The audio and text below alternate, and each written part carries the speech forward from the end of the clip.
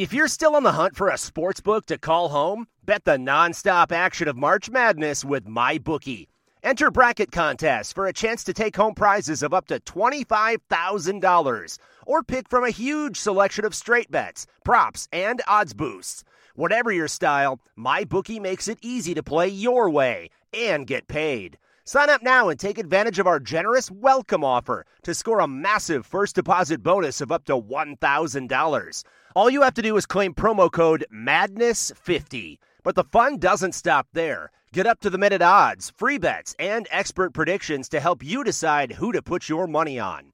The best part about MyBookie? You can bet on anything, anytime, from anywhere. Use promo code MADNESS50, that's MADNESS50, to secure your limited-time welcome bonus today. All right, folks, welcome back to the latest Mountain West Wire football podcast. MWWire.com is a website. We are doing a week 11 recap, myself and Matt. And Matt, we have games, and we have games this week to talk about. Is that a good way to put it? We have good results, and holy crap, what is your team doing? Do you still need your coach? Or do you still want your coach? Plenty of intrigue all the way around. We could put it that way. There are potential tie-breaking scenarios that might come into play, which we'll dabble in. We're not. I got to do a little bit of a deeper dive in that. I don't want to talk without knowing exactly what could happen. We did it last week, but I have the standings up here, so it'll be more coherent in kind of the basic scenarios where tiebreakers could come into play. Mm-hmm. We're not going to go down to divisional cross record, who had the best punts inside the 10-yard line, or 2-point conversion completion percentage to figure out who's getting the conference division. But one thing I would do you think, let me ask you this real quick. We'll get to San Diego State could win their game because that was a good one. That was the one I really wanted to watch. You got to it and everything. If they host, are they going to fill the stadium, the championship game? Because I know it's a late game. So they get those 7:30 Pacific kick times. It's not in San Diego. It's what's Carson from San Diego?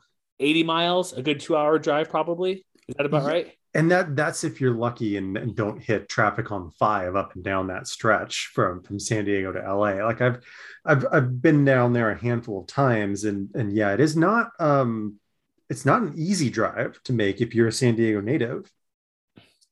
So that's and honestly, to answer your question, like if just kind of based off of past precedent so far, to this point, they haven't really come close to selling out Dignity Health Sports Park, which, I would say is not necessarily their fault.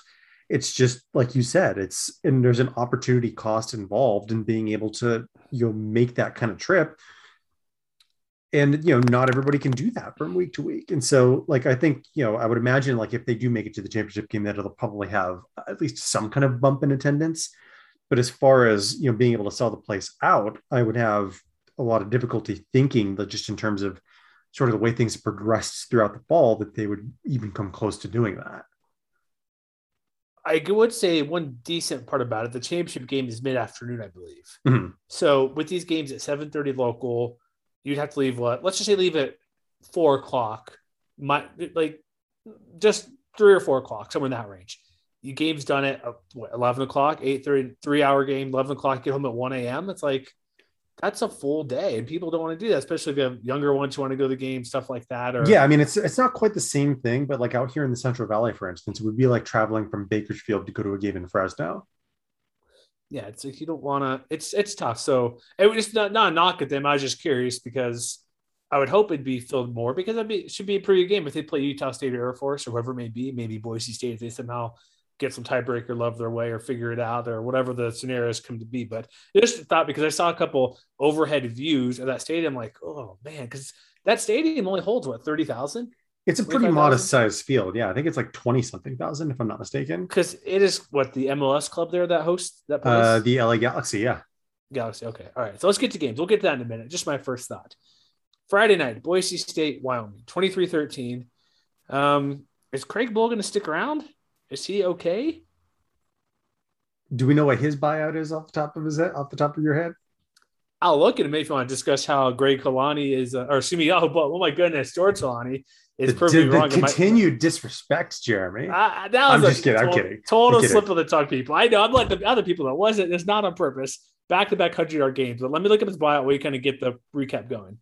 Yeah, I mean, it was sort of a strange game to watch in that Wyoming, if you just look at it in terms of like how the game developed, like they weren't really that far out of it into the fourth quarter.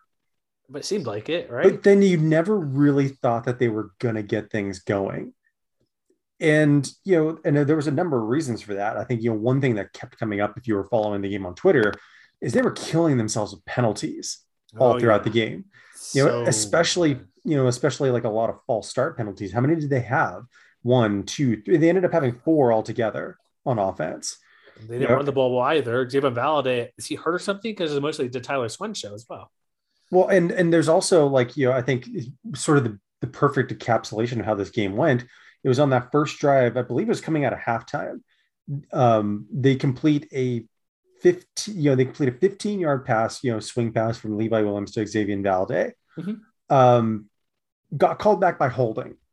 Oh, that holding call. Oh, geez. And then the wide receiver holding. I'm like, what? That I get it, but it's like, that one was on an offensive lineman.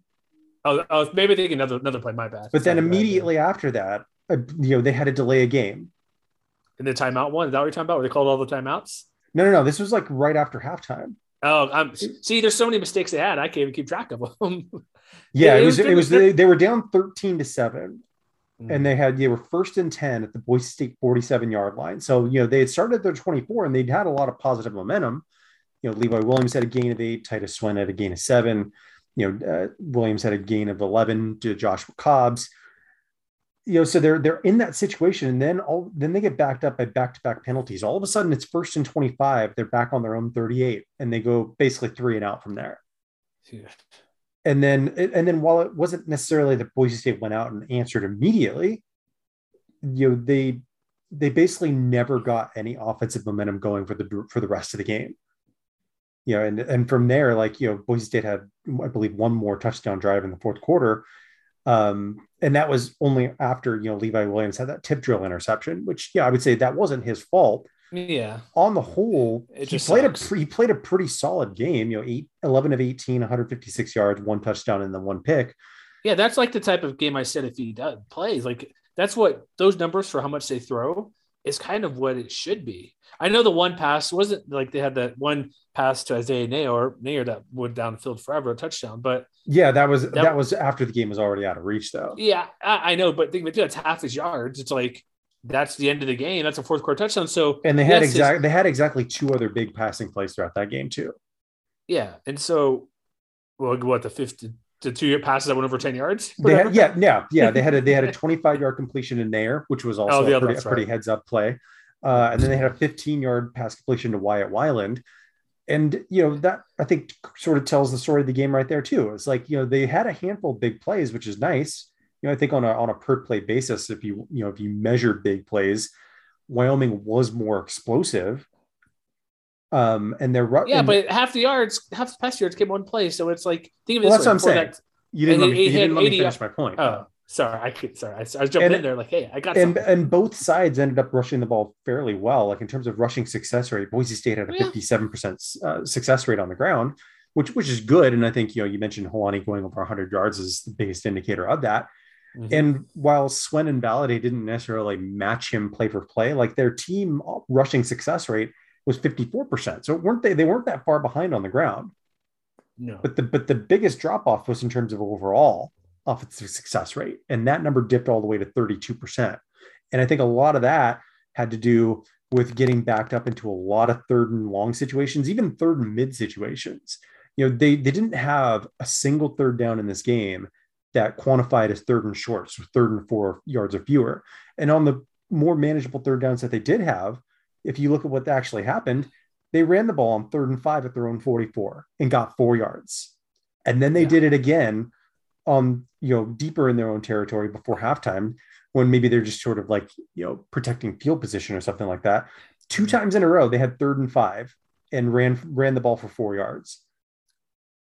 Pass, play action pass. Come on. You have Levi Williams, roll him out and pass.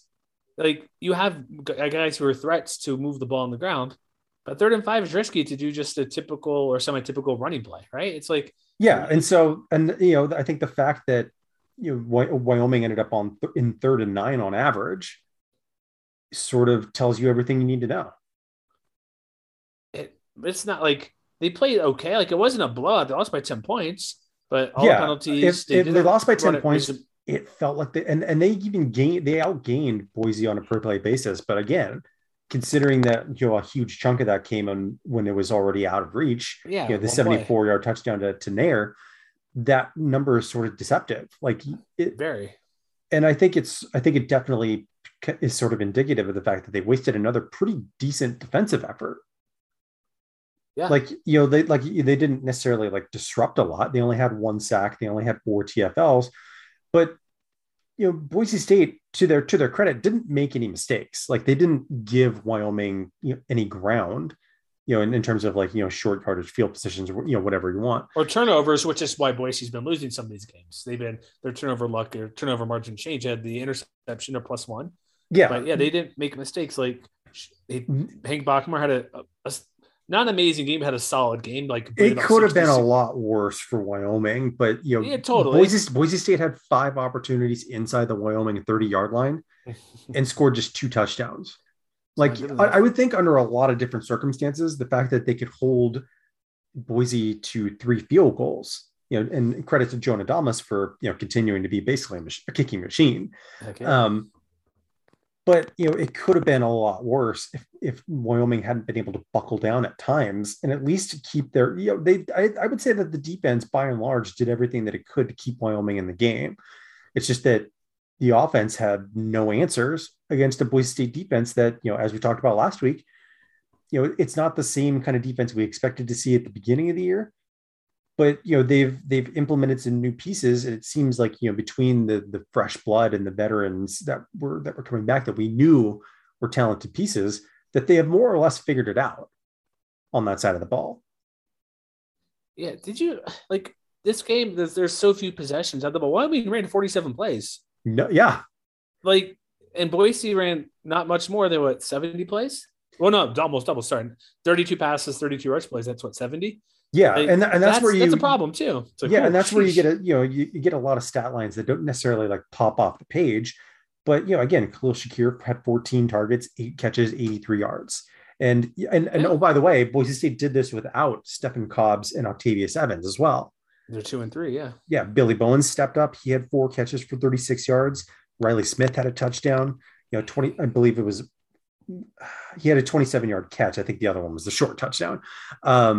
Davis Cutter had a couple of catches. So Boise found ways to, move the ball, and they weren't necessarily that much more or less explosive than the Cowboys were themselves. No, they just moved the ball better. They didn't need to be, because they just generally moved the ball better.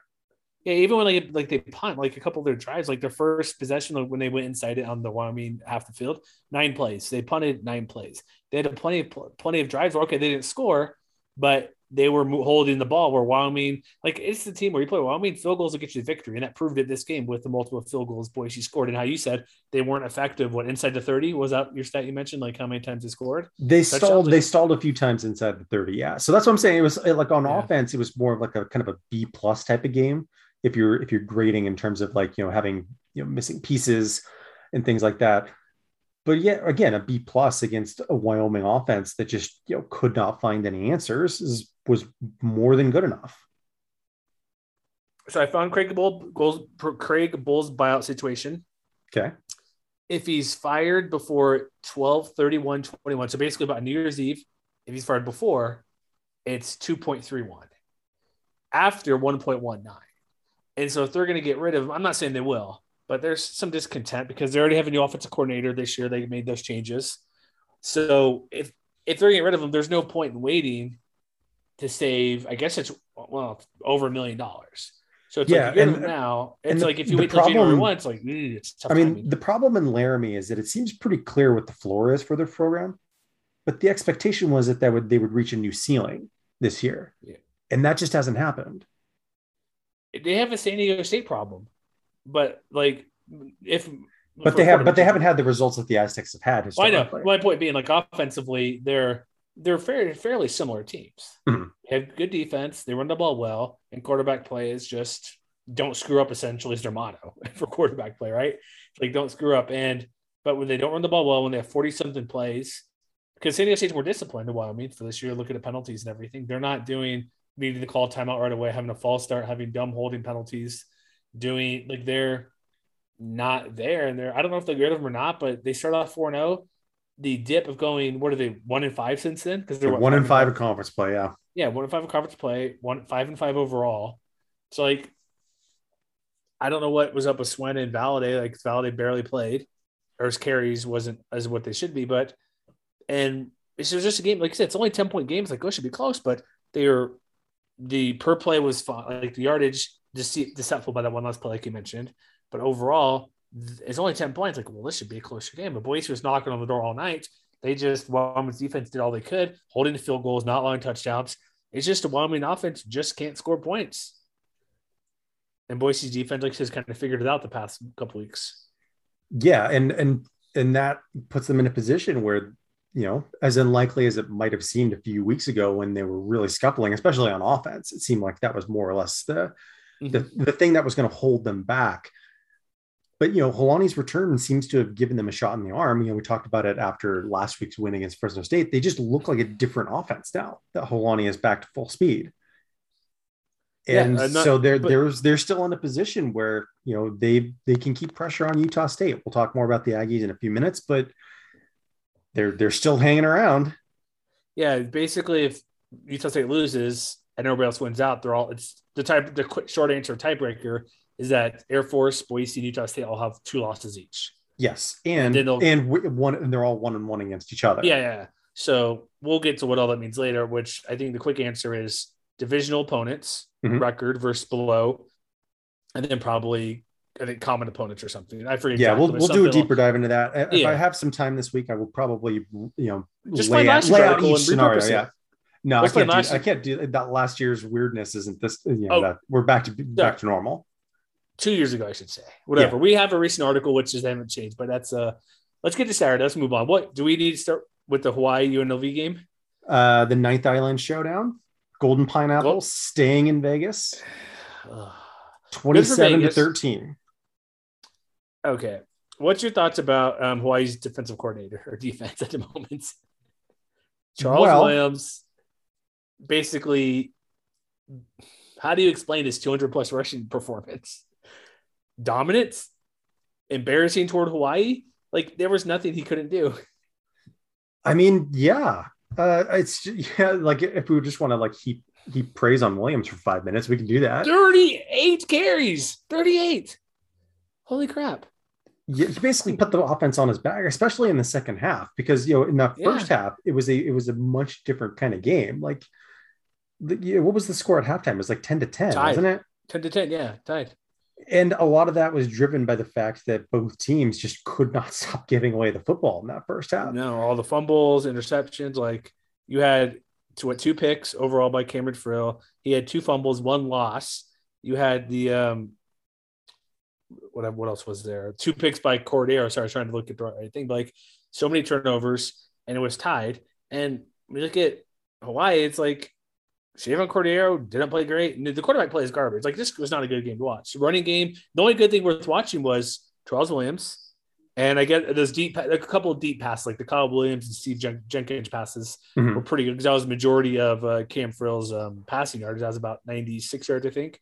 He had 172. And so there wasn't a ton of spotlights to watch offensively. Defensively, yeah, Hawaii. It's weird too. Hawaii also got 6 TFLs, but Charles Williams still had 266 yards. They're sort of getting to the backfield, providing decent pressure. But this was just a Charles Williams show, and Hawaii off. How can Hawaii not score more points against this Rebels defense, which we've seen to not be very good this year for the most part? It's because they're starting to figure it out. Finally, it's good. Here's the thing too. We'll get to this Colorado State game later. But UNLV is actually improving where the Rams are just kind of going up and down and they're not getting any better. They're usually getting worse or going to okay. So that's what we'll get to for coaching, why those two are different. But the third quarter was the difference where Hawaii, I guess the second and third quarter, Hawaii was shut out, only had a field goal in the second half, didn't move the ball well enough clearly. They couldn't because D.D. Hunter was back. He didn't run the ball very well. When he doesn't run the ball well, because that's kind of what we said, if the Warriors could run the ball pretty well, it's basically for everybody. But when he has big games, Like he had 170 something yard game a couple weeks ago before he got hurt, but they're 4-7, not in bowl contention out of that. They're not doing it no matter what. But this is a concern all year of running the ball well, and half his rushing yards came on one play. And Calvin Turner had minus 13. Like he only had 2 carries. Why did he only get the ball 5 total times? That's a problem too. Get your best player the ball. Maybe they just couldn't. That's part of it too. Like UNLV, it's figuring out, but you got to try. It's like get that guy the ball, man. It's like Hawaii's one of them. They're one of the more disappointing teams this year, I would say. They're not doing great. We thought I know Todd Graham is year 2. You would think I know lost all the coaches too, but at this point, that can't be an excuse anymore. All the coaches that went to UCF and Pitt lost like 4 or 5 coaches overall to different, better programs. But Cordero's never been this bad, unless he's not healthy. Got banged up again because he did miss those couple of games, but he didn't seem to be throwing the ball well. Like Nate Mardner was the best thing all day, and he had the 79 yard play. But that's about all the offense they had that was anything worthwhile. And it wasn't Hawaii just struggled all day. And give UNLV credit for actually, like you said, getting better with Jacoby Whitman, all these other guys like Kyle Butry, 10 tackles. You had all these players make sacks, TFLs. You had guys getting the backfield. They had a couple pass breakups. They were getting all over the place and harassing Hawaii, who just didn't seem to be able to figure anything out. It's early-ish game, but they played early in Utah State a couple weeks ago. Didn't seem to. Well, no, maybe I'm wrong. Maybe those early kicks are killing them because they lost by 20 points to Utah State. Lose to UNLV by 14 points playing those early afternoon games on the West Coast. I mean, honestly, Hawaii just got beat in the trenches on both sides of the football. Yeah, they couldn't do anything well. So what do you think about UNLV going forward? Like it's back-to-back wins. Is this like you said, are they really figuring out? Or are they just getting teams who are just kind of not quite there? Because being in Mexico, honestly, whatever. Beating Hawaii raises an eyebrow a little bit. Like, I mean, maybe you can grade on a curve, but again, the coaching staff made adjustments in ways where, in past weeks where they were having that string of close losses, you weren't always seeing that from them. So, once Friel, threw the couple of early interceptions, they more or less, took the ball out of his hands and said, okay, well, we've got a senior running back who we, is setting, conference records at this point. Let's just give him the ball and see what happens. And put him in timeout, right? They basically, sorry, buddy. And I mean, other than the 2 interceptions, like Friel didn't have a bad game. He completed 60% of his passes. So when they needed him to step up and move the ball as the game progressed, he still managed to do that. It basically eliminated those early mistakes down the stretch. But I think more importantly, it's like, the offensive line stepped up in a big way. So that's one thing. But also, we saw, the young talents really stepping up. Noel Williams had a couple of pass breakups. Ricky Johnson had the 2 interceptions of Cordero. Kyle Beaudry making his second straight start. He led the team with 10 tackles again. So we knew coming into the year that they had some talent. It was just a matter of filling in the blanks, if you will, as far as, okay, well, who else was going to step up? And that, I think, more than anything, is what we've seen over the past few weeks, where maybe they're just sort of regressing to the mean, if nothing else, where they were having really bad close game luck in October. Maybe that's turning around a little bit in November. There is that. And also, I'm posting our article, the recap, where it's basically Bo Graham needs to get the crap out of there for offensive coordinator. And I don't get, like, a buddy Scott put out there, because he's just kind of like, this isn't a good offense. We're not moving the ball well. You do need to give credit to UNLV, but this hasn't been an issue. You know what I mean? It's been an issue for a while. You know what I mean? Mm-hmm. No, I get what you're saying. And again, running game has been problems last year and this year, and it's UNLV. It's a combination of both. UNLV getting better, but Hawaii not getting their best player of the ball. Well, we just talked about it with Wyoming, where Hawaii only ran 51 plays, and a lot of that was, one, the turnovers, but 2, they were also 2 of 14 on third downs, and again, and that was against one of the worst third down defenses at to that point anywhere in the country. That is inexcusable if I'm a Hawaii fan. That's the point. The play call. And it's like, you have creative ways to get people the ball, especially with, even if you don't give it to Calvin Turner, you have other, not to use him as decoy, but he needs to be watched and get somebody the ball. Like maybe D.D. Hunter wasn't fully healthy. I don't know because he didn't play very well. Because did he play last week? I forget. Was he back or no? I believe he was dressed but didn't play. Okay, we discussed that's right. He warmed up. So maybe he's not fully healthy, and that's a problem. They wanted to give him the ball, and he just couldn't get it done. But this UNLV team's not very good. They're getting better, and they have good players like you mentioned. But even if you're playing against a team that's improving but not good, what did you say? 2 of 13 on third down. Yes. No, they had 2 interceptions. They were 2 of 14. 2 of 14. Down. Like you got to be better. Like give me 6 of 14. Give me a couple more. Like if you convert a couple of those, it's possibly a different game. Mm-hmm. It was the offense. It's stale. It's not good. They should have one big play, but this was a game where Cordero should have had a much better passing game because UNLV secondary hasn't been like that was the stuff last year and this. Like they typically can kind of be thrown upon, and they're not. They got the interceptions. They held them to. I want to say his lowest completion percentage of the year. I don't have it off the top of my head, but pretty low, clearly. Well, I tried to warn you coming into this game. I don't listen sometimes. It's okay, but I could be wrong. I stuck with Boise State for a while. I finally got right one time. So, I don't know. Anything else to add to this game? Because this game was it was just a disappointing performance by Hawaii. No, I mean, it puts UNLV in a very interesting position because now all of a sudden, we'll talk more about it when we get to next week's preview. They're looking like a little more, maybe a pause, like a little spoiler going on. Yeah. So I know that, so San Diego State, which in Air Force, we'll talk more about that. They get the Aztecs next week. Yeah. And maybe San Diego State doesn't want to be looking ahead to Boise. No, stop. There's no reason San Diego State shouldn't win that game 30-3. I'm just saying we'll see. I'm saying no. Okay. All right. Let's get to your Fresno State game where Jordan Mims was the star of the day. One of many, right? Yeah, I'm just saying. Yeah, 34-7 Fresno State wins over New Mexico. I'm saying with Jordan Mims, running back, leads your team in receiving. That's a pretty good day. 4 for 103, big running plays. I will say for this really quick for New Mexico before we dive into it, Aaron Dumas, heck yeah, 143 yards on the ground. Lobos are not great, but they have a couple things. Like they're like UNLV. They have a couple things. This was really like the evidence of this team has had a lot of growing pains in 2021. New Mexico, especially quarterback, which injuries more than anything. But 2 of 8, 34 yards, 1 pick. Whew. Yeah, it was pretty clear early that they weren't going to be able to threaten through the air. Like they had the one pass play to Trace Bruckler, and that was about it.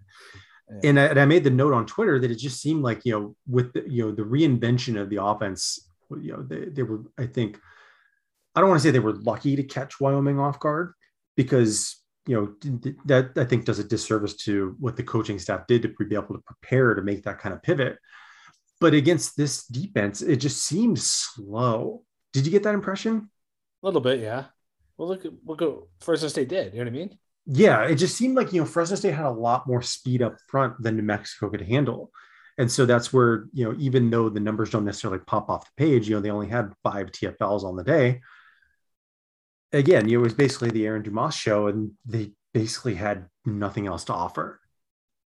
No passing, no defense. Ronnie Rivers was back, ran the ball pretty well. Didn't need him to do a ton. He had 70 yards and a touchdown, ran fine.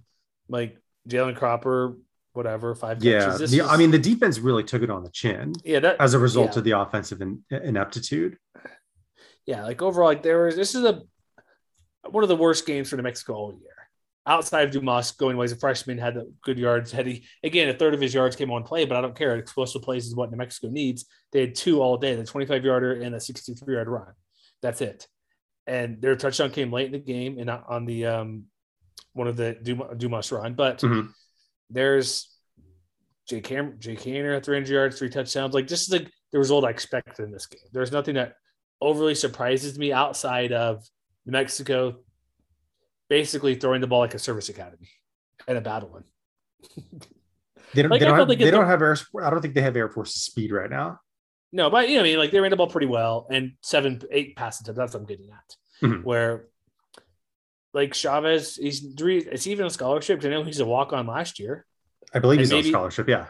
I hope so. I had to beat Fresno last year, but Fresno probably wants some payback in this game from last year. What happened? Oh yeah. And so it's not like they put it on him, but it was like a slow burn to the fourth quarter. It's like, all right, we'll just kind of pull up a little bit. But Blizzard, what else is left to say? They desperately need a quarterback, and Chavez isn't it. They dressed on who is it? Bryson Carroll had to dress emergency quarterback. Was that That's who I right. saw on Twitter? Mhm. Like what's he, the grad coach or something? Like, all right, just in case. Yep. So that's their, like, out of all the needs they want, like they're hoping Terry Wilson could bridge the gap to maybe Chavez figuring things out for next year. Mhm. But I doubt Wilson plays again this year because they got 2 games left. Like, kind of what's the point? Who knows? But here's what they have. They have a good running game going forward. I think they have a couple receivers maybe, but it's hard to tell with passing being poor is what it is. I think that they do. Yeah, I'm just saying this game doesn't show that. They have a couple defenders as well out there. So I think you're seeing that more on the defensive side of the ball, especially because three sacks is pretty good. Yeah, I mean, because Tavian Combs, I don't believe, started at that Lobo position, but Ronald Williams, who's by the way, he's a freshman himself. Ronald Wilson. Yeah, he had an interception last week, and he led the team with 8 tackles this week. So he stepped up. He had a nice game. Sire Riley, who's a sophomore, had a forced fumble and a sack. And so I think you're seeing other guys step up. But again, if you're a New Mexico fan, you're thinking more about the long term. And I think you've probably seen enough over the course of the season to be encouraged. But I think there were maybe bound to be some clunkers like this one. Yeah, it is a tough one. There's not much to say here. They're 3-7, but I do think I'm not saying they're quarterback way by any stretch, but if they can develop a decent quarterback, maybe Chavez will be that. But they clearly don't have confidence in throwing the ball because they gave Dumas 23 carries. So that's a problem too. It's like, do you want a quarter? It's like the San Diego State thing we talk about, where does an elite quarterback really want to go there when they're going to throw it maybe 15 times a game and rely on defense running the ball? It's like, not that New Mexico's there, but if you showcasing, I want you to be a starting quarterback where we had 4 games where we threw fewer than 10 passes. That's hard. That's hard to do. And so I'm not saying they need to air it out, but they need to be more balanced because there's 38 rushing plays to 8. They had 46 plays this game. 46 plays. I think, and I probably should have mentioned this at the onset, but I think, the way that we've talked about these first couple of games so far is one of the narratives that I think is really defining this last month of the season is that, there's some bad teams. everybody has everybody has sort of reached their final form. And I would say, the 3 teams that lost this weekend that we've talked about so far, Wyoming, Hawaii, and New Mexico, I think what they all have in common is they have all really run up against their limitations. And, to be more specific, they've all really run up against serious offensive limitations. We'll see. All right. What's next game? What do we get to next here? That would be CSU? the Ram Falcon Trophy heading to Colorado Springs once again. 35-21 Air Force over Colorado State. I have a serious question because my DMs look like this morning were kind of defending Coach Adazio a little bit. Could you sense that kind of? I was like, a little bit. Like, are we being too harsh or not harsh enough on Steve Adazio? I mean, I guess it depends on your perspective because, I think and this is something that I think about all the time because I think about what I said in the preview podcast that we did all the way back in the summer. I made the case that if, Colorado State with having convinced everybody to come back and give it one more go, because again, a lot of the talents that are standing out from week to week could have gone, to the professional ranks in some capacity. So to come back and to experience this for a team that I think internally, if not necessarily externally, was expecting to win now. I think now. Like, no, that's what I'm saying. That's what I'm saying. I don't think anybody outside of that locker room was saying it, but I think internally they were thinking, we've got a lot of talent coming back, especially on the defensive side of the ball. We have faith in our quarterback. We know we have at least 2, all conference caliber offensive weapons, and we know exactly what we want to do on offense. It's not going to be the prettiest brand of ball, but we think we can do it and ride it to a breakthrough. And that just hasn't happened at all. It seems like, whatever I don't know if you want to call it false hope or whatever, that was coming out of, sort of the mini winning streak that they had in the middle of the season. It just seems like they're backsliding now. Here's the thing. Like, our buddy Justin Michael, we put on Twitter, like the press conference, it's on our, what'd you put, like the 13-minute mark, he asked a question about beating rivals and stuff. Mm-hmm. And then also our buddies like Colin and Eric and our DMs like, hey, Coach Avalos hasn't had a great year at Boise State. Obviously, they're not doing what they typically do. They finally snapped that losing streak at home, but he's always like, yeah, I got to do better. I got to get these guys better. Good coaches take responsibility, even if they're the fall guy. Essentially, it's like, it's on me to get things right. Mm-hmm. I didn't hire the best coaches. Okay, you're removed. I'm hiring you, promoting you. Okay, I need to make a better decision at evaluating my talent at quarterback or whatever position is failing. Typically, it's on me to make things go right because I'm the coach, head coach. I delegate, okay, offensive coordinator, quarterbacks coach, defense line coach. You're delegating, but still ultimately comes on you. He always seems to be deflecting on nearly everything because the question was basically, if I recall, what do you say? What's the, not the hope, like what's there to look forward to if you're not beating rivals, essentially? Was that kind of the question, if I recall? I believe so, like yeah. And the first words out of his mouth was, because there's only been one victory. I think it was last year's victory over Wildman, if I'm correct.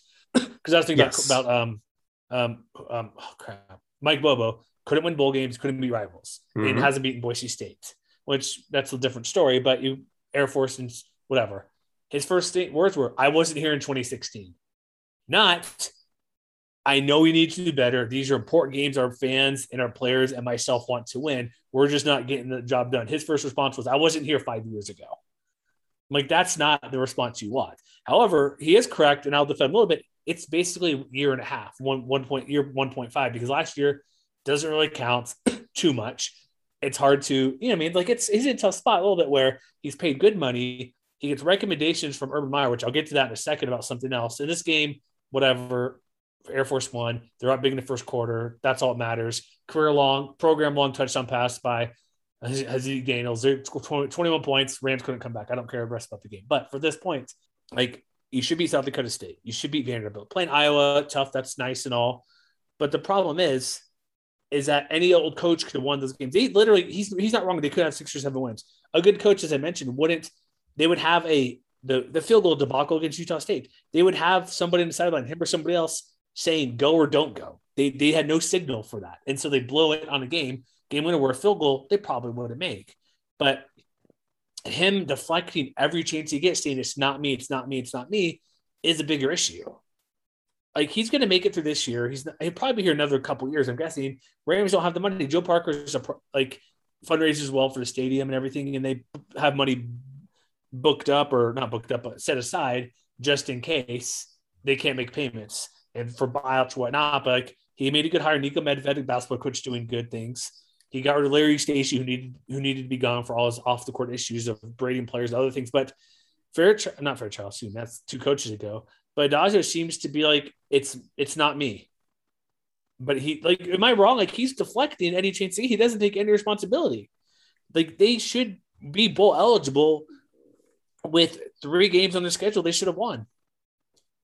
Or 2, right? I mean, yeah. But the main thing is, like, for my part, I'm always more concerned with just what do I see on the field. And you know what I saw on the field in this game? Like dog, your defense got its ass kicked. Yeah, they were. Like, anytime you're giving up not 1 but 200-yard runners to Air Force, things are not going well for you. And oh, by the way, as a team, the Falcons managed to average 5.8 yards per carry on the ground. So even though, as you mentioned a couple minutes ago, even though Daniels did have that record-setting pass, I think that was maybe more the exception than the rule. He was only 4 of 11. He did have an interception. And I think that's sort of indicative of the fact that, Colorado State didn't necessarily play a bad game in a lot of respects, but they were really up against it in a couple of key areas. Like, 1, the defense, like I just said, got dominated. And 2, kind of like last week in the Border War loss, I don't necessarily think that the offense played a bad game overall, but 1, to both the Todd Centeio's interceptions were brutal. I think the first one was tipped, and it looked like, not at first hand, that it was just throwing it straight to an Air Force defender. But the other one, I believe it was the Trey Taylor interception. He probably just should not have thrown that football. And the one where he's like leaning to the side and throws it or something. Yeah, but I mean, when you look at other moments in the game, which may not be as grabby on the highlight reel, they went up 14-0 in the first quarter, but Centeio worked his ass off to get the Rams back into back to a one-score game late in the first quarter. Had the 15-yard touchdown run that I think was sort of indicative of their ability to bounce back. He found Trey McBride for a 31-yard play on that drive, scrambled a couple times. It really did it all to try and claw their way back. But then, then boom, 3 plays later, 1st and 27, mind you, because Air Force is moving backwards on that following drive. They had a personal foul penalty, and then they had a false start. So 1st and 27 at their own 8-yard line to set up that 92-yard touchdown pass. All of a sudden it's 21-17. And again, they find a way to claw their way back. They had a massive field position advantage all throughout this game. Their average drive started at their own 34-yard line. By contrast, Air Force started its own drives at their own 25. So they basically had average starting field position. Yeah, the Falcons did. Ryan Stonehouse did his job, flipped the field on a couple of other occasions. They got it to 21-14 before halftime. But then again, coming out of halftime, Air Force gets the ball first. They run the ball straight down Colorado State's throat, 75-yard scoring drive. And then, but even then, they found a way to answer one more time. It was 28-21 heading into, with 5-6 minutes left in the third quarter.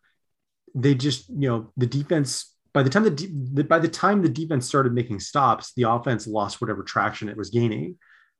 And it wasn't much because they couldn't run the ball very well.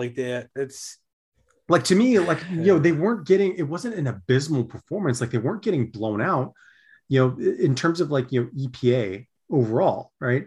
They actually accrued more expected points added than Utah State did, which we'll talk about in a minute. The only team, there were only 2 teams, I think, that had more EPA earned than the Rams did this weekend. It's just, one of them was Fresno State, which we talked about a minute ago, probably not as chalk. But the bigger problem was that the other team is Air Force. The Falcons had twice as many explosive plays despite the field position disadvantage. They converted more of their third downs. They were just better on offense because the Rams could not stop them. And to me, that was really where, between the turnovers and the defensive performance, that was really, more or less the game right there. So can I go back to the coaching stuff? Because that's what I'm really interested about. Okay. So because actually, no, before we get to that, we mentioned UNLV, how they've been improving and getting better, essentially, right? Mm-hmm. A little bit. Yeah. Rams have gone up and down. They've had a couple of good, decent games, but they're blowing leads, or they have bad. Problem is they're not consistent bad quarters. Like the first and third quarter in this game were not good. That's all Air Force needed. All 35 of their points came in those 2 quarters. Mm-hmm. They got beat on a 90-something yard passing play. We see all the rushing yards they had in this game with freaking who's DeAndre Hughes. He's barely showed up all year. Look what he did this game. You know what I mean? 100-something yards. Brad Roberts, all these guys, Zeke Daniels didn't even need to run the ball very much to win this game. Mm-hmm.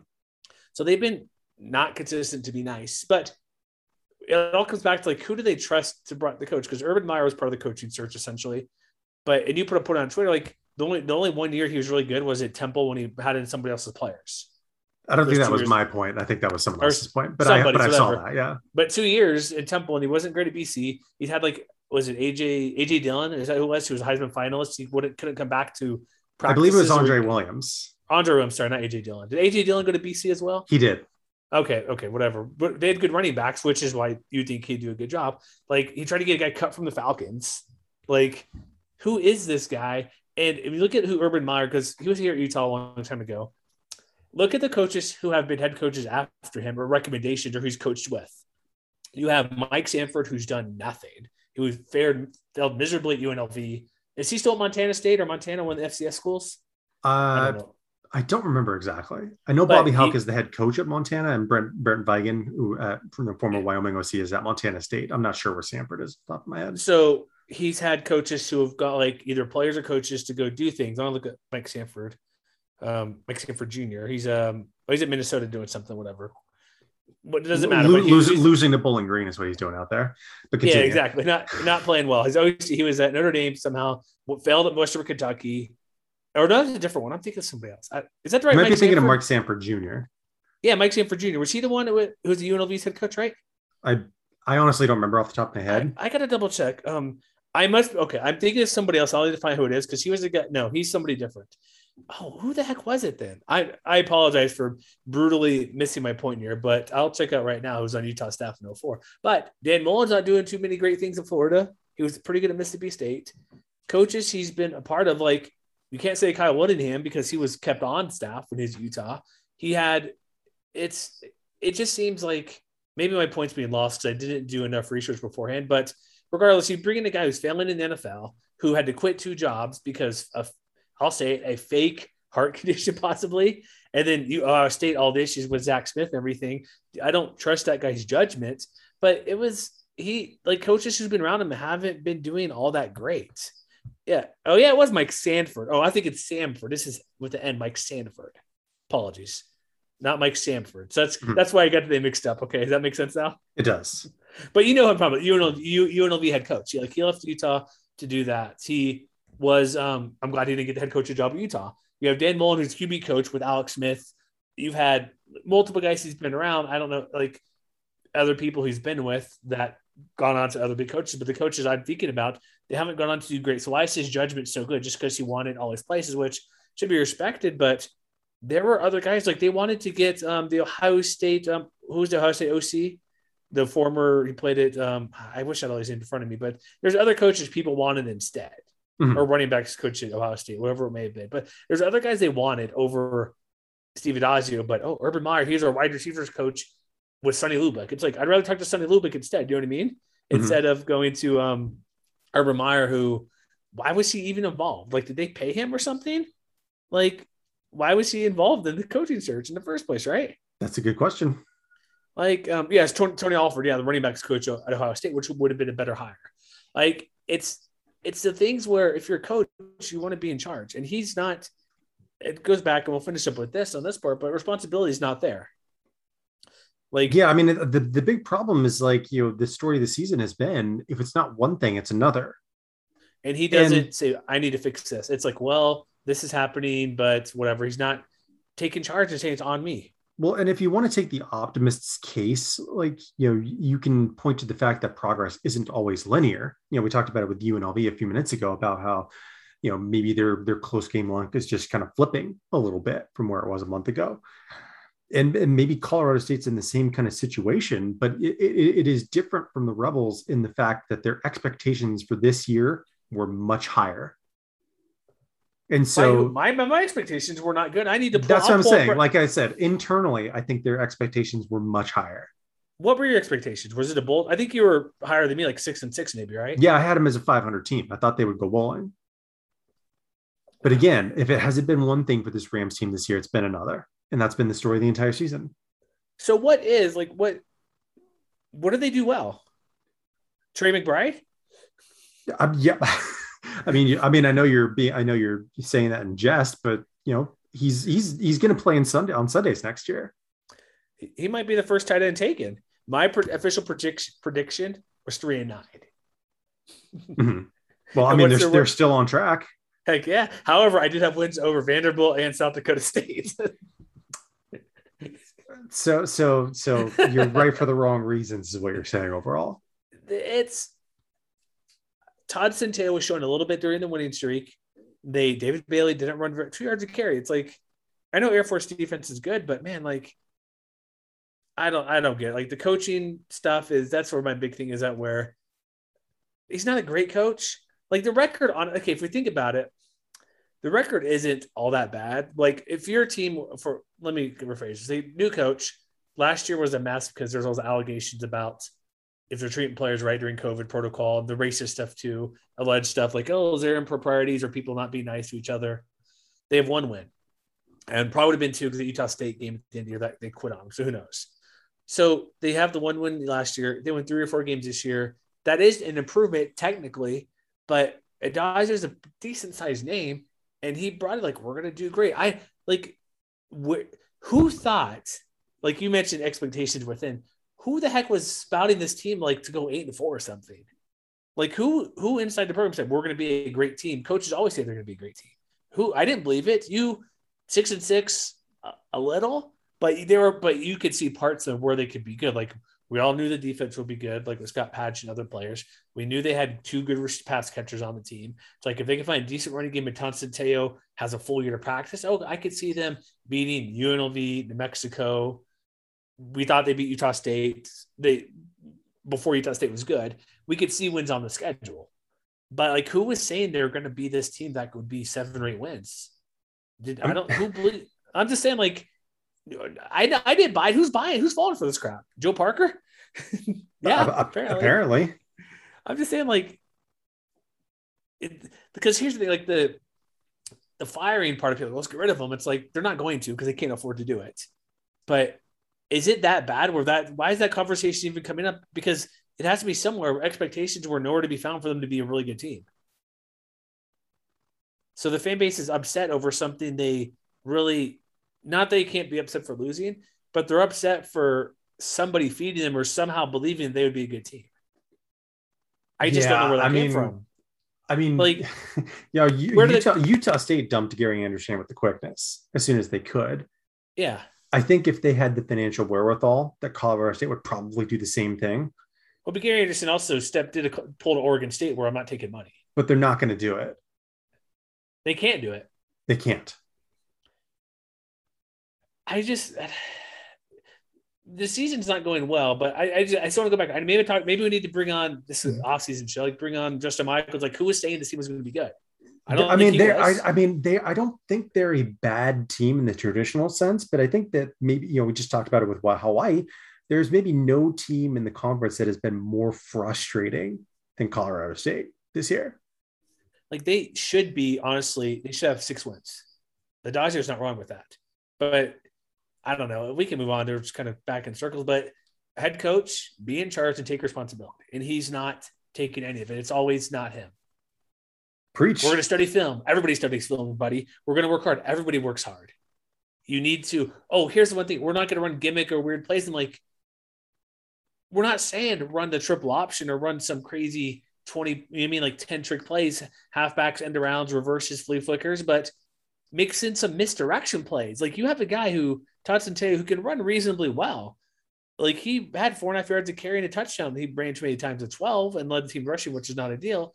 But we said before, do bootlegs, do pulls, do something to move the pocket. That's not a gimmick or trick play. That's a play to make your offense look different. You can have the same formation, run like 5 different plays. They're not really wanting to do that. And that's lack of creativity. And you don't need to be super duper creative and do all these different things, but mix in something that looks different than what you normally do occasionally. So when you set up that formation, it makes the defense or opposing team think, hey, maybe they'll run this one play where when this guy went in motion, they tossed it to him and it was like an end around pass back to the quarterback. They do it twice all year, but it's out there. Then they could fake it. Then you could run your exact same formation, but the play you want, like a dive play up the middle or off tackle, but you have Dante Wright coming in motion behind him where they may fake the toss and do a handoff. It's like, those aren't gimmicky plays. Those are things smart coordinators do. You show a couple times, you use the same formation, you put guys in motion, it looks similar.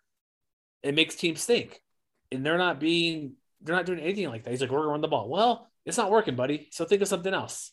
You can't keep pounding the round rock in the square hole and hope it fits. You might get a few pieces in there because it breaks apart, but you're not getting the whole thing in there, and it's not going to work. Jeez.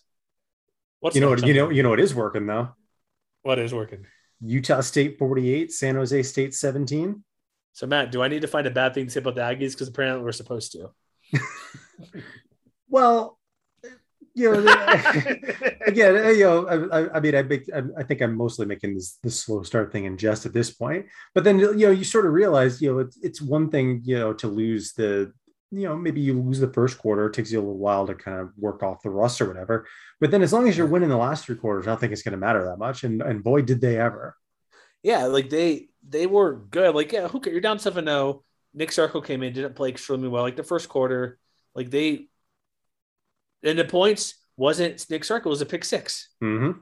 So it wasn't like the offense was doing anything against it because Nick Starkel didn't play very well. They had the turnover on downs where they went from 4th and 5 deep in Utah State territory, which is the right move to do. But Utah State has a pick 6, which isn't good. But it's not and like they also gave up 2 sacks in that first quarter too, which sort of made you think, oh boy, is San Jose State on its game? Because the San Jose State's defense again, they showed up pretty well in that early going. I think it was the fumble. Well, the next possession fumble to a touchdown as well. So they're at 14-0. So there's a little concern, like, this is Spartans defense we know is good. Yes. They score 14 points early on, but that was it. Like, it was that star power that was really showing up for the Spartans early on. It was Viliami Fehoko forcing the fumble, Cade Hall recovering it. Mm-hmm. And so you started looking, and it's like, okay, well, how's Utah State going to figure it out this time? And the answer was, okay, well, we're just gonna rely on the passing game, and it's gonna be fine. Well, the second quarter was amazing for Utah State. Like 24 points. Like I was watching this game, I was kind of in and out watching. Like, okay, it's 14-0. Like, oh shoot, what's going on? Then they come back there, 24-14 halftime. They're up 31. Okay, this is completely over. But like Utah State, like they ran the ball okay. The main thing was still Devin Tompkins. You know what I mean? I think this game was more a story of the fact that we talked about what are they going to be able to do against the San Jose Spartans secondary? Is not they're not a pushover, and to me it was really more of the story. Like obviously Devin Tompkins had his 5 catches, 127 yards, but to me like the bigger question or the bigger answer was the fact that the secondary pieces stepped up. Savon Scarborough touched the ball exactly once on offense, but it was a 2-yard, touchdown shovel pass or whatever you want to call it on a very nicely designed, red zone goal line kind of play. Derek Wright had 2 touchdowns on 3 catches and, maybe should have had a third on a catch that, he fell out of bounds, but I sort of made the joke on Twitter that it should have counted because it looked cool. He stepped up, had another really solid kind of underrated game. Justin McGriff had a couple of nice catches. Brandon Bowling had a touchdown catch. So to me, it was the fact that they were able to spread the ball around that more or less made the difference as this game went on. Yeah, the Spartan, like I felt with Nick Sarko back, they got a chance. Nope. Yeah, and then once the offensive line sort of figured things out, and they did it. Utah State did, even while sort of getting nicked up again on the offensive line. Jacob South went down with what looked like a pretty serious injury. Mm-hmm. So, they've really battled on that front to sort of, make it work. They've replaced at least one guy on the offensive line. I think they were starting a couple of new guys. Quazell White started, it just, they've sort of figured things out on that side of the ball. And to me, the bigger story, though, was the fact that they, again, put together a really strong defensive performance. Because, San Jose State's, they've had their ups and downs this year, but I think everybody would have expected that they would, rack up more than 150 yards of total offense. Yeah. 2.8 yards per play. Yeah. Running, the biggest thing here was, the passing game wasn't great. Rushing game was abysmal. 0.5 yards per attempt, include sack yardage. Yeah, even if you adjust for sack yardage, 2.1 yards per carry for the Spartans. Tyler Nevins he basically had a Jerome Bettis stat line, 10 carries, 12 yards, 1 touchdown, with a long of 19. Yeah, and the vast majority of San Jose's yardage was wrapped up in the handful of big plays they were able to generate. So, they had a lot of success with short passing. It just didn't add up to nearly as much as it needed to keep up with the Aggies. They weren't even close, man. They got blown out 48-17. That's what I'm saying.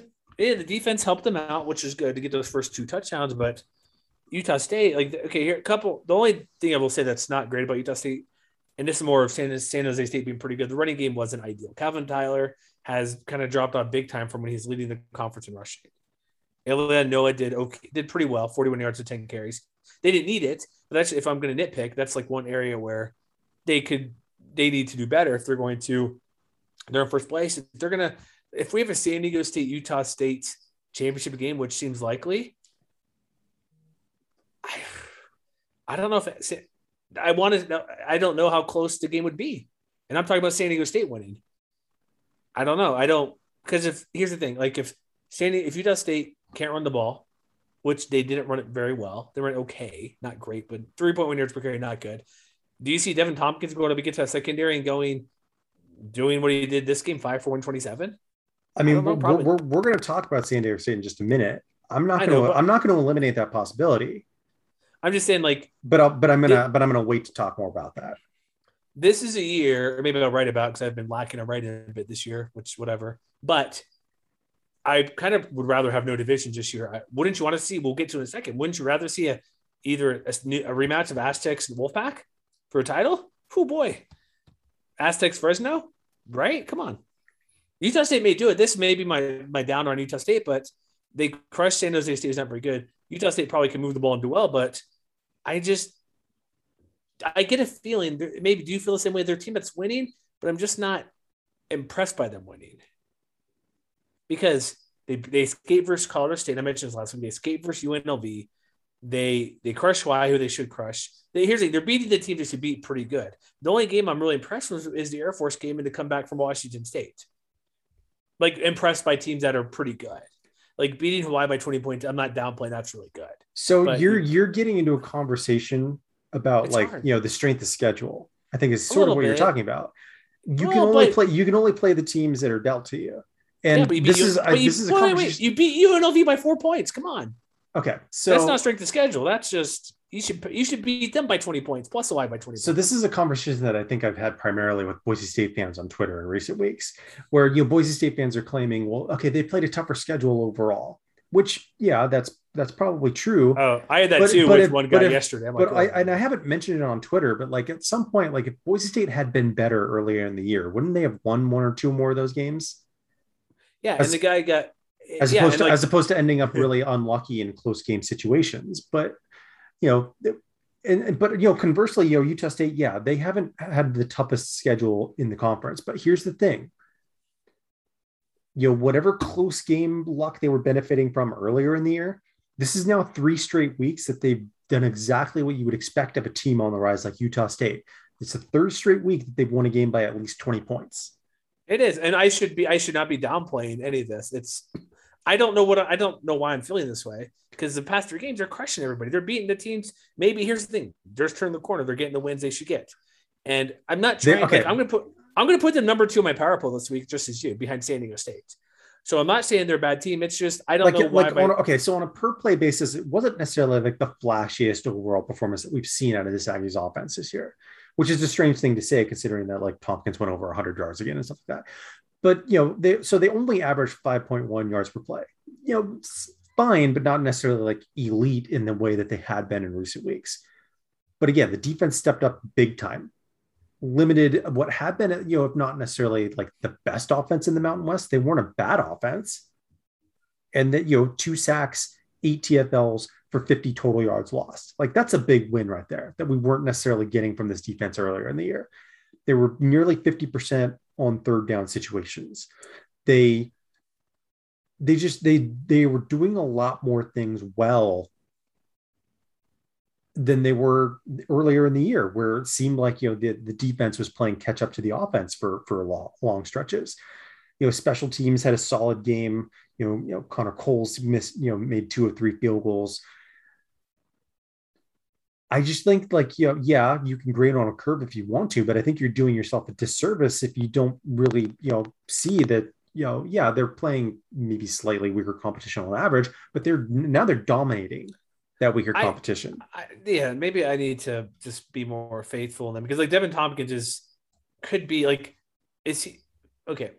Who's the player of the interconference? Can we say it's Devin Tompkins possibly? I think we had this discussion last week, and my answer was yes. But I know. I just want to bring up a game because not everybody listens every week. If we're going to go through a few, because it's not going to be Logan Bonner, the options are, what do we got? I should pull up the numbers here, but obviously Devin Tompkins, because a wide receiver, if I'm correct, I mentioned this before, and I think I looked it up. The only offensive player of the year was Steve Smith in Utah back in '99. I'm pretty sure, or it depends how you would consider Chad Hall of Air Force years ago, but it's a weird position. He's not real. He was technically a wide receiver, but kind of ran the ball a lot, those end around plays. But when you're looking at like running back, I'm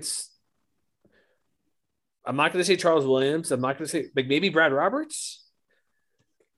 I think it really gets into a conversation about like how much do you value counting stats versus how much do you value the impact that the production has meant to the individual team. I will say there's four players. August Carson Strong, Jay Kaner, Brad Roberts, and Devin Tompkins. I mean, I would probably throw Williams in there too, but I think, like, again, if you were asking me right now who's the offensive player of the year, it's Tompkins. Okay, that's fair. Because for a moment, I thought it could be the running back when he's leading the league in rushing. Mm-hmm. So I need to get squarely on the Aggies playing well and doing well, which I'm not complaining about the win. I don't know what I'm complaining about, honestly. Maybe I'm just complaining to complain. I don't know. Well, and I think, to your point, and sort of to emphasize the point that I think I'm trying to make, one of the things that has come up when I'm posting the SP Plus rankings week after week, mm-hmm. A lot of Utah State fans are pointing out, well, why are they lagging so much? Why are they lagging so much? And I think a lot of that had to do with sort of being weighed down by preseason expectations and being, the defense, again, like we just mentioned, wasn't necessarily as complete as the offense looked most weeks. But now, now all of a sudden, like they're only 89th, which doesn't sound like much. But again, I think it's because SP Plus is starting to catch up with the level of performance that the Aggies have put together over the last few weeks. Yeah, like they're crushing everybody. So I should be, yes, they're playing well. They're doing these great things. I don't care who they're playing. They're winning by 40 points. Like you can only play the teams that are in front of you. But they're winning more convincingly. They look like a title contender. They are. I'm on board. I honestly, maybe I'm complaining to complain. Maybe that's all it's weird. I don't like, if you hear me talking about it, I noticed Logan Bonner's playing better. They're sticking to one quarterback. Running game's the only concern I have, but we've seen what Tyler and Noah can do. Like those guys combined 31 for 102 and 2 touchdowns. That's good enough. It's not great, but it's good enough. You know what I mean? Mm-hmm. And obviously Devin Tompkins, you have like all these other guys, McGriff out there, Derek Wright catching passes. Savon Scarver is doing a little bit. He had a short touchdown pass, reception, I should say. They have Justin Rice on defense. They have all these guys. They have AJ Vongchapon. They have all these guys getting sacks. TFL's Philip Paya getting a sack or TFL and a half. They'd ate this game. And so, honestly, if you hear me talk about it, I'm like, I don't know what it is. It's just me probably being stupid and not paying attention, which I see what they're doing. That's why they're going to be number 2. I'm putting them at number 2. You have a number 2. But when I see them playing, I get who they play. But when I see them thinking about them versus San Diego State, they're not, which isn't fair because anybody who plays San Diego State, when we get to Nevada, who's a good offense, is going to have a tough time cracking 20 points. Well, we'll talk about San Diego State in a moment because that's the last game we got to talk about. Well, let's just get to it because I think I'm being overly critical when there's no real criticism to have, essentially. Fascinating game to watch, though. First quarter, man. What happened there? No points, essentially. Watching that, then in the first quarter, like starting there, it was freaking, Dom Peterson doing stupid things on the field goal attempt. Like you saw they called the defensive holding. You remember that play? Yes. And it's like, okay, that didn't go well for them. But it wasn't 0-0. That was the touchdown they had in the first quarter. Apologies. You got the one pass play after that. But first quarter, they couldn't. It's my fear of the whole game. Nevada, or for your Nevada fan, not my particular fear. And by the way, 23-21 San Diego State, they win. But Toa couldn't run the ball. Greg Bell was going untouched. Huge plays. And that was where. But here's the thing, Nevada's defense was doing well enough to, in that first quarter at least, even the first half is only 10-7. Like they were doing well enough to slow down for the most part when they needed to the San Diego State offense. Because they forced a couple punts. They had the missed field goal at the end of the half as well, which was that long one that he missed, Matt Araiza? Yes, it was a 55-yarder. Yeah, super long. Or 65-yarder, sorry. 65, not 55. Oh, was it 50? Wait. Okay, here's the thing. I say it every week. Get off ESPN's box score. You got to get on the stat broadcast, man. I used that broadcast for work. I was watching Utah game this weekend when the Arizona game, not a good one to watch.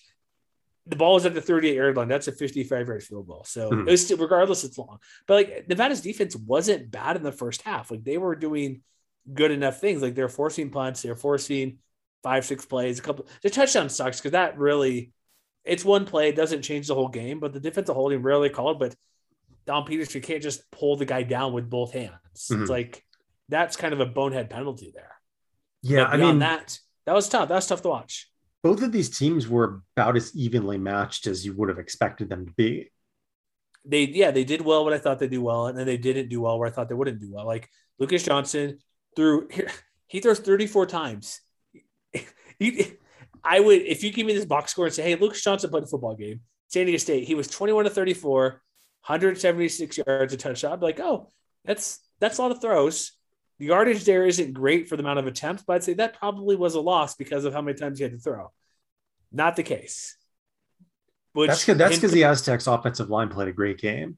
Yeah, it did. But I'm just saying, like, if you were to tell me that, if you dropped me out of the sky, I'm like, hey, you know, San Diego State football, that they run the ball well, quarterback plays iffy, and you see this stat line, like, well, that's a good percentage, not a ton of yards, no mistakes.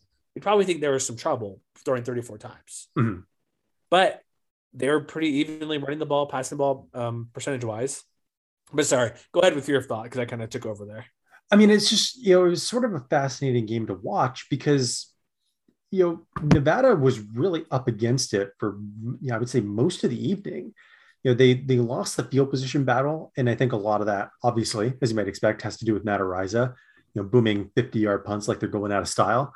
But, you look at the 5 punts that he actually landed, and you see that, every time San Diego State punted, Nevada was basically at a disadvantage in terms of field position.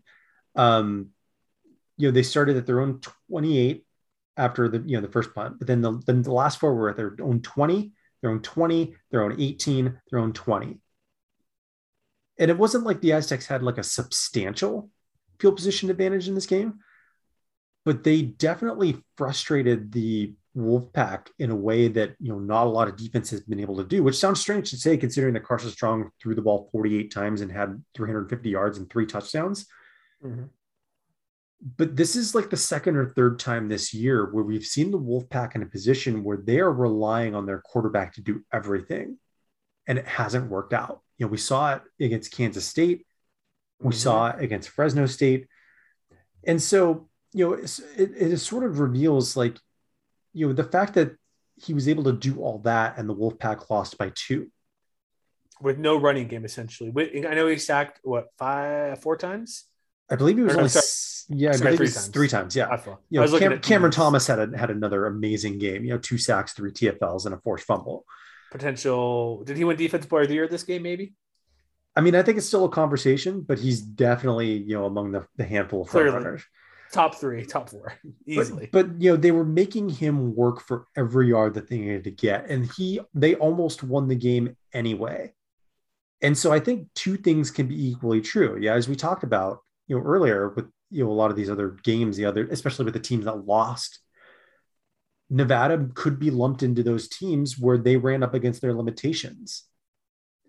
At the same time, going back to what you said a minute ago about Utah State, and against this San Diego State defense, this is now 2 times in 3 weeks that we've seen a very good quarterback be able to, get at least something done against the secondary.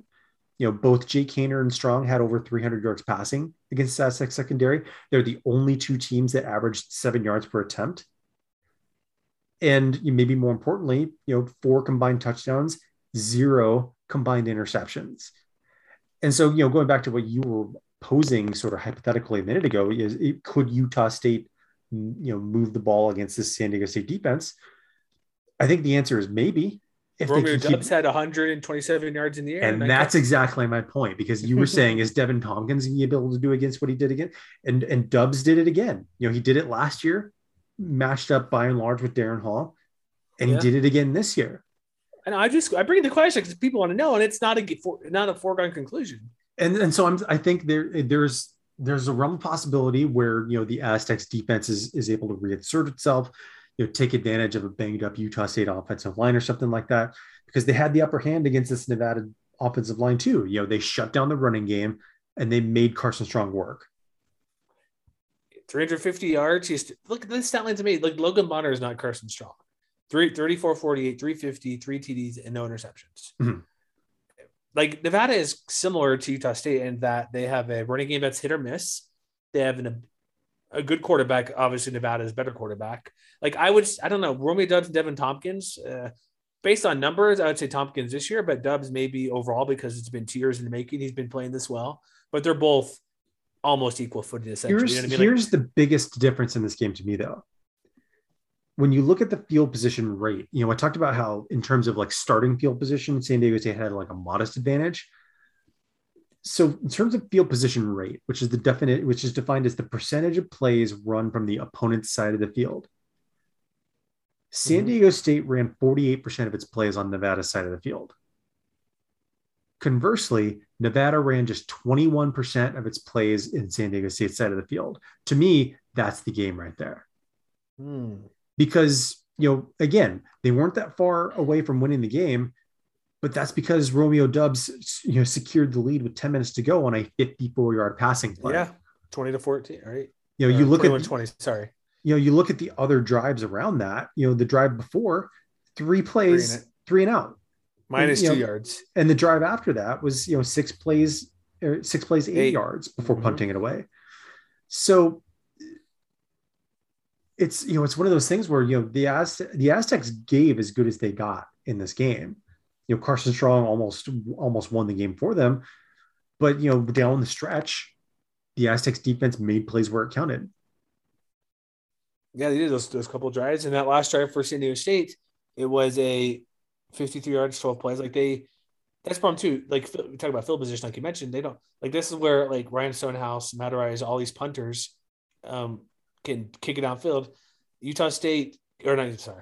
Nevada kicked the ball, punted the ball. San Diego State got the ball at their own 32-yard line. So like it was a decent kick. Like it wasn't like there was a boom down there, but like if you have a guy who's I don't know, it's a good kick, but they didn't need to go. It wasn't a touchback. It wasn't inside the 10. You kicked it well, but they still had 70 yards to go. And I don't know, they just moved down and they let Ariza get the game winner. But like 4th and 4, they get the first down. Like Nevada's defense, that first, they're going to get this. It's 4th and 4. There's no way they're going to get it. The pass to Jesse Matthews first down. They completed they had another 3rd down, 4th down, but they couldn't. It's just I saw someone ask why the Wolfpack. I was frustrated by that because Nevada had, not that I cared Nevada to win or not, but like you had chances, and credit to Utah, why do I keep saying Utah State? I don't know why. San Diego State. We were talking to Aggies for so long. Get frustrated where if you're a Nevada fan, where okay, Aztecs, you passed, they beat me, that's fine. Well, okay, I saw someone mention, I can't remember who it was, but somebody was asking on that 4th and 4, and I think it's the same one that they were talking about. Why are you not pressing the line? For Nevada? Yeah, on defense. Yeah, at 4th and 4, because they played like 5-6 yards off coverage. Stupid. Yeah. Why are you have your safety maybe 10 yards deep at most? You know what I mean? I mean, and I think those sort of handful of plays, which considering that neither team did particularly well on 3rd downs in this game. San Diego State was only 3 of 15. Nevada was only 4 of 13. But it's those opportunities where when they had a chance to move the chains, San Diego State did it just a little more often than they did. And I think, that 4th and 4 is a big one. I look at, the power rushing difference between these two teams in this game. Nevada was 0 for 1 on rushes with 2 or fewer yards to go that, converted for a first down or a touchdown. San Diego State, 7 of 8. When you're running that kind of offense, that's exactly what you want to do. And, when you're looking at a lot of other measures that look eerily similar to one another, we talked about success rates earlier, not a lot of difference in terms of like that on both sides. In terms of offensive success rate, Nevada was actually slightly better than the Aztecs, 37% to 36%. In terms of EPA, it definitely suggested more of a defensive fist fight. Well, totally. Yeah. But again, San Diego State just made plays when it counted. Exactly. Like that 4th and 4 play, which is the play of the game, essentially keep the drive going because they don't get that clearly. The game's over just about. And Nevada, what they need to work on is going forward. We'll see because the standings are, well, they have 2. Is it? I'll pull up standings in a second here. But San Diego State's all alone in first place right now. Yeah, and Fresno, Nevada each have 2 losses, right? Yes. So Fresno is 5-2 in conference play. Nevada is 4-2. 4-2. San Diego State basically needs to lose twice almost to not win this thing. Yeah, I mean the tiebreaker scenarios are in the West Division are slightly different than I think they would be in the Mountain Division, only because at the moment Fresno still has the tiebreaker advantage against both San Diego State and Nevada. You mean San Diego State does? No. Fresno beat them both. Oh, that's right. Oh, what am I thinking? Yeah, you're right. For some reason, wait. So it's not 1-1 all the way around as it would be if Utah State, Air Force, and Boise State all end up at 6-2. Okay, this is a dumb question. Who did the Aztecs lose to in conference play? Because I'm drawing a huge blank. They lost to Fresno. Oh, never mind. I don't know why I was thinking. Okay, you just said it. I'm like, in my mind, I'm like, they have one loss. Oh, they beat both these teams. They're ranked. They're this. I'm like, no way.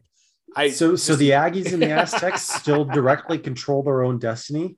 You're right. They do. For some reason, I thought it was the other way around for some reason. Both still have 2 games to go. And so, they can't let up. They just got to keep handling business. Are they going to, you think? Do you want to make a prediction right now? We got 3 games left. 2 games left, excuse me. 2 weeks left. So they're on the road at UNLV, and then they get Boise State on Black Friday. 9 a.m. local kick Black Friday. Yeah. In two Friday games to end the year on the home of Aztecs football, CBS Sports. That's right. Totally. They have an 8 kick next week. When is it? Okay. I know we're not looking ahead to week 12, whatever. But why is it at 8? Do they do 8:30 local kicks typically? I thought they do 7:30 out west. There must be some something weird going on or something like that. Yeah, because that's 11:30 Eastern kick in Vegas. Maybe it's just in Vegas, just because. Do we need to get to what San Diego State's saying about the Arizona Bowl? Do we need to end on that? We can if you want to. Do you believe that there's okay? First off, why is this coming out now that they're surprised about it? About who the sponsor for the Arizona Bowl is? I mean, I would imagine that whatever concerns have been voiced internally within the program have been voiced for a while now. And it isn't until sort of things are starting to come into focus for a team out in front like the Aztecs that it is maybe a more proper time to talk about it. You want to know something hilarious? Okay, you know how we talked before here. So it's Barstool who does it, who's a piece of jerks and trash. Like if you like them and you don't care, we talk crap about. I don't care. Go away. It's fine. So I get it. We get it. I'm just looking at Twitter right now. I'm muting a bunch of people because I made a few responses. We had two same responses because I called a POS organizations because there's those. We know about the like rape jokes. I agree. Continue. Alleged rape, whatever that was, the Business Insider thing. Which to say when it was released, I could see where there could be some issues with that when earnings is coming out to kind of get you a little bit. Regardless, the content trumps about maybe any alternative motives for pen gambling, whatever it is. Mm-hmm. Like I could see a little strategic doing that on their side, but I'm like, it's behind a paywall and stuff like that. But a response just literally moments ago, Sunday night, or maybe it's an hour ago, no, 10 minutes ago. I'm like, hey, it's a POS organization. And this guy responds, organization with a female CEO and a female CRO. I'm like, yeah, they can still be pieces of shit as well if they're a female or male. You know what I mean? It doesn't matter. It's like saying I got a black friend and I'm not racist, or I have a gay friend and I like gay people or something. I'm not homophobic. You can still be any race and be racist. You can have friends who are straight or gay or whatever and still hate a certain how people live. You know what I mean? I don't care what they've done. Yes, they've done some things like, they've helped small businesses give people money. That's not a bad thing, right? However, I think they're trying to cover their tracks about stuff they've done in years past. Like, yeah, we'll donate money to small businesses and help them. Cool, fine. I'm still not like you, and I don't care for stuff you've done and what you do and what you write about and what you talk about and what you try to do. You know what I mean? And so I don't know. It's just you can read their crap. I don't care. I don't give a crap if you do or not. Just don't bring it to me. Say they're not a bad organization or a bad thing. If it's not going to be on TV, they're going to make a mockery of the situation. Probably make fun of the whole thing the whole time, like what they do. They think they're funny and they're not really funny or clever. They're just the lowest denominator type of jokes, what they try to do online. They make fun of everything of that shouldn't be made fun of. Like they'll be demeaning to any organization out there. And if anybody says a word about them, they go, we're going to go give out people's email, phone number or whatnot. It's like, you guys are a bunch of all the people who follow them. Like not all, I shouldn't say all, but a lot of them will just follow along and go attack somebody just because. Mm-hmm. And it's like, do you think like a Mountain West, like, do you think they should just say no to this bowl game? Like, the bowl game's not paying out much money. You know what I mean? A couple $100,000. Like, go to a different bowl game. Like, why? This is just a complete mess. I mean, honestly, like if I were in a position of power and I could make that decision, no, I wouldn't take their money. However, Jesse makes a good point. Our buddy who did Wyoming stuff for us years ago, if it was the Barstool Peach Bowl, that might be a different story, which he's not wrong because that's a lot of money. However, I'd like to say the Peach Bowl or other bigger bowl games have more integrity and can get sponsors that actually pay out the money. That's true. Yeah. I'm also glad that I don't have to make that decision. I would hope, because like they discussed, like I saw one buddy like, hey, we're not gonna, like, he doesn't follow us, but they come in our mentions for some reason. But hey, I'm like, we're not really gonna cover the game all that much. Like, I'll put projections, but I don't put who the sponsor is when I talk about it or anything. Like, I'm not gonna watch the game on their platform. I'll just look at the box score and see what other people say or whatever. I'm not gonna support them and give them any money or say who's sponsoring the game at all, because what's the point? Like, I'm not gonna drive traffic to the side. Like, if it's a Mountain West team, like, well, yeah, we can write about the game itself, but I'm not going to say how to watch it. Just say this is the game. It's literally nothing because we're very small in the big grand scheme of things. But I would like to think, like, I don't want to support. I know there's other places that are bad. Like, we're not saying like they're the only bad people out there. There's a lot of, you could say anything about ExxonMobil, about any oil company or any company that does this or that. Companies do bad stuff, Starbucks or whatever. There's all sorts of stuff. Coca-Cola, Pizza, Domino's, Papa John's. There's lots of stuff out there that people don't do good things, or companies you never heard of, right, Matt? Mm-hmm. But when they're this forthgoing and denying stuff and saying bad things and attacking anybody that says a bad word about them, it's like, I can't take you seriously. I don't care how popular you are to a certain set of people. It's just, I don't think teams should go. It's not worth it, right? It's like, also one last thing. I'll let you. You're about to say something. Any athlete who wants to be sponsored by them and you just get gear, don't do it. Even if you're, I would say the same thing if it's more for them. But if you're going through Nike, Under Armour, Adidas, Russell, Foot Locker, anybody that gives you just gear, it's not worth it. Get money. Don't get free crap, especially crap from them. Yeah, I mean, you're preaching to the choir here, man. I'm just saying, like, I don't want to be the one saying. I want to make sure I'm not. You just like being quiet. Like, well, actually, I'd like this. No, I think I've tried to make it very clear to, especially to those who follow us on social media, like this is not a Barstool friendly website. It's just the lowest common denominator jokes, and they make sex jokes and stupid jokes, and so it's like I'm just gonna borrow from that guy Dave Wasserman, yes, the political guy. I'm just gonna say I've seen enough. I don't need to see anymore. Yeah, it's like I'm responding right now on Twitter to this guy. He's like the female stuff. So I'm like, tell me if this is the proper response. I'll have you edit my Twitter at the moment, Max. It's on our state account. I go, cool. So females can't be bad people as well. Is that a good response to put back to him? Just saying, they call us a sexist pig for saying that about all their. I put just they're a bad organization, or should I just let it go and just meet this guy? Nah, just mute him. You sure? I kind of want to. Should I do it for my cast him into the fire? Fine, I will do it. I will let. Fine, I'm muting right now. Anything else we need to add? Because okay, let me ask you a serious question. We'll wrap up here. Would a team turn this bowl invitation down in the Mountain West? Well, let's look at who's bowl eligible right now. So let's see. Wyoming's been there recently, so if they get to bowl eligibility, I don't think they're going to slot them in there again. Assuming that San Diego State and Utah State are the runners-up or the winner of the conference in some capacity, one of them's going to end up in LA anyway. Sure. I would imagine Boise. One with the bowl thought here. I put Boise State. That's how argument got on Twitter from Boise State fan. Like, I put them in the home game 2 weeks in a row. I still think that might be a good possibility if they're only going to finish like 7-5. Well, I mean, the Hawaii Bowl is going to open up. Hawaii's not going to be eligible for a bowl this year. Correct. So somebody could head out there. Boise could go out there and do a 2013 style. Mm-hmm. Air Pure Force, Bowl's been Air Force doesn't well. see. I mean, honestly, I don't know. If you're running the team and it's either this bowl game or nothing, what would you do? Like I said, I'm glad I don't have to make that decision. No, but if it were I already said, if it were my decision, I wouldn't do it. What is their payout? Like 300,000 or something? It's not nearly enough for me to compromise my integrity. Last year it was 2019, because they didn't do it last year, if I recall. I'm pretty sure it wasn't last year. Yeah. Maybe the offer pad, whatever that was.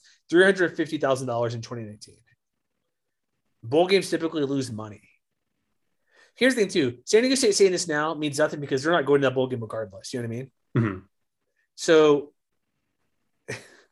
I don't know. It's like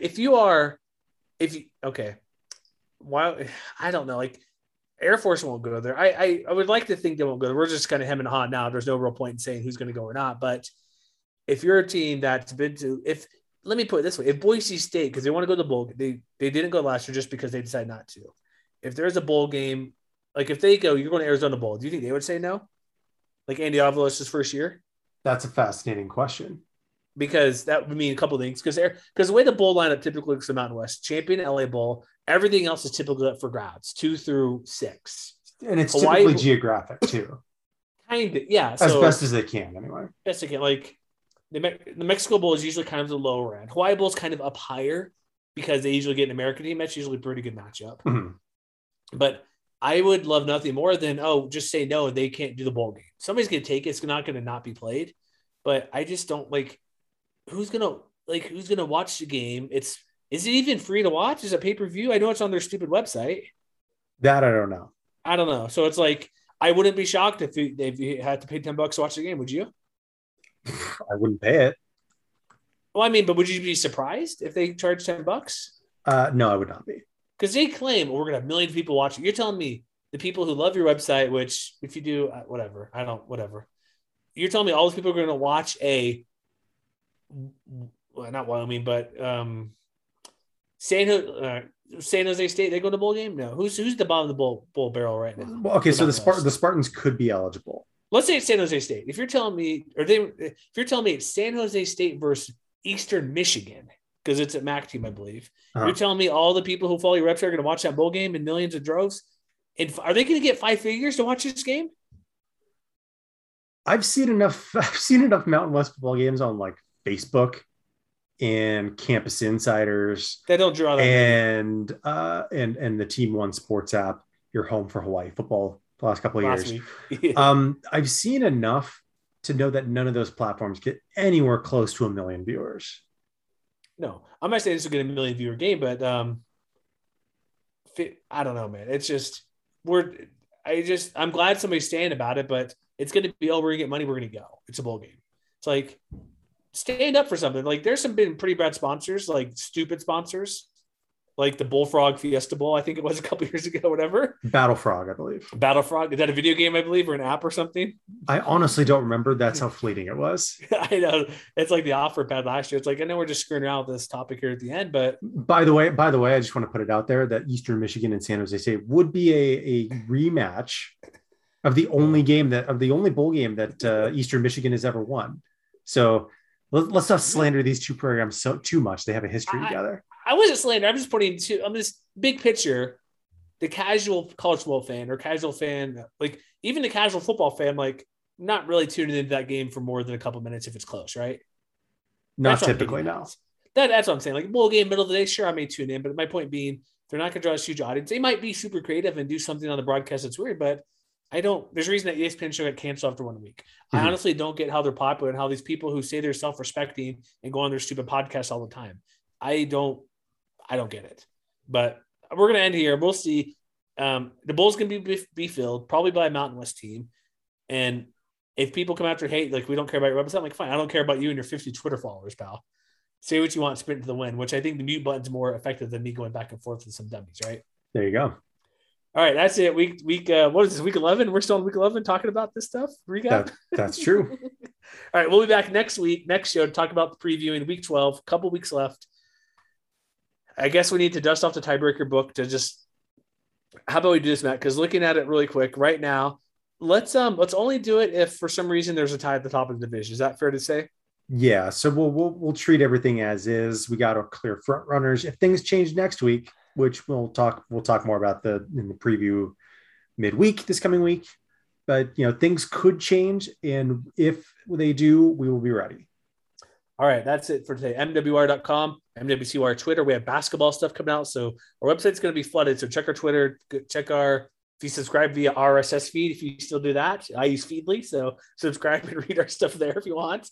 But we'll be back next time for all the football stuff, week 12. It's going to be crazy with a couple weeks left going, and subscribe, let us know, and we'll see you next time.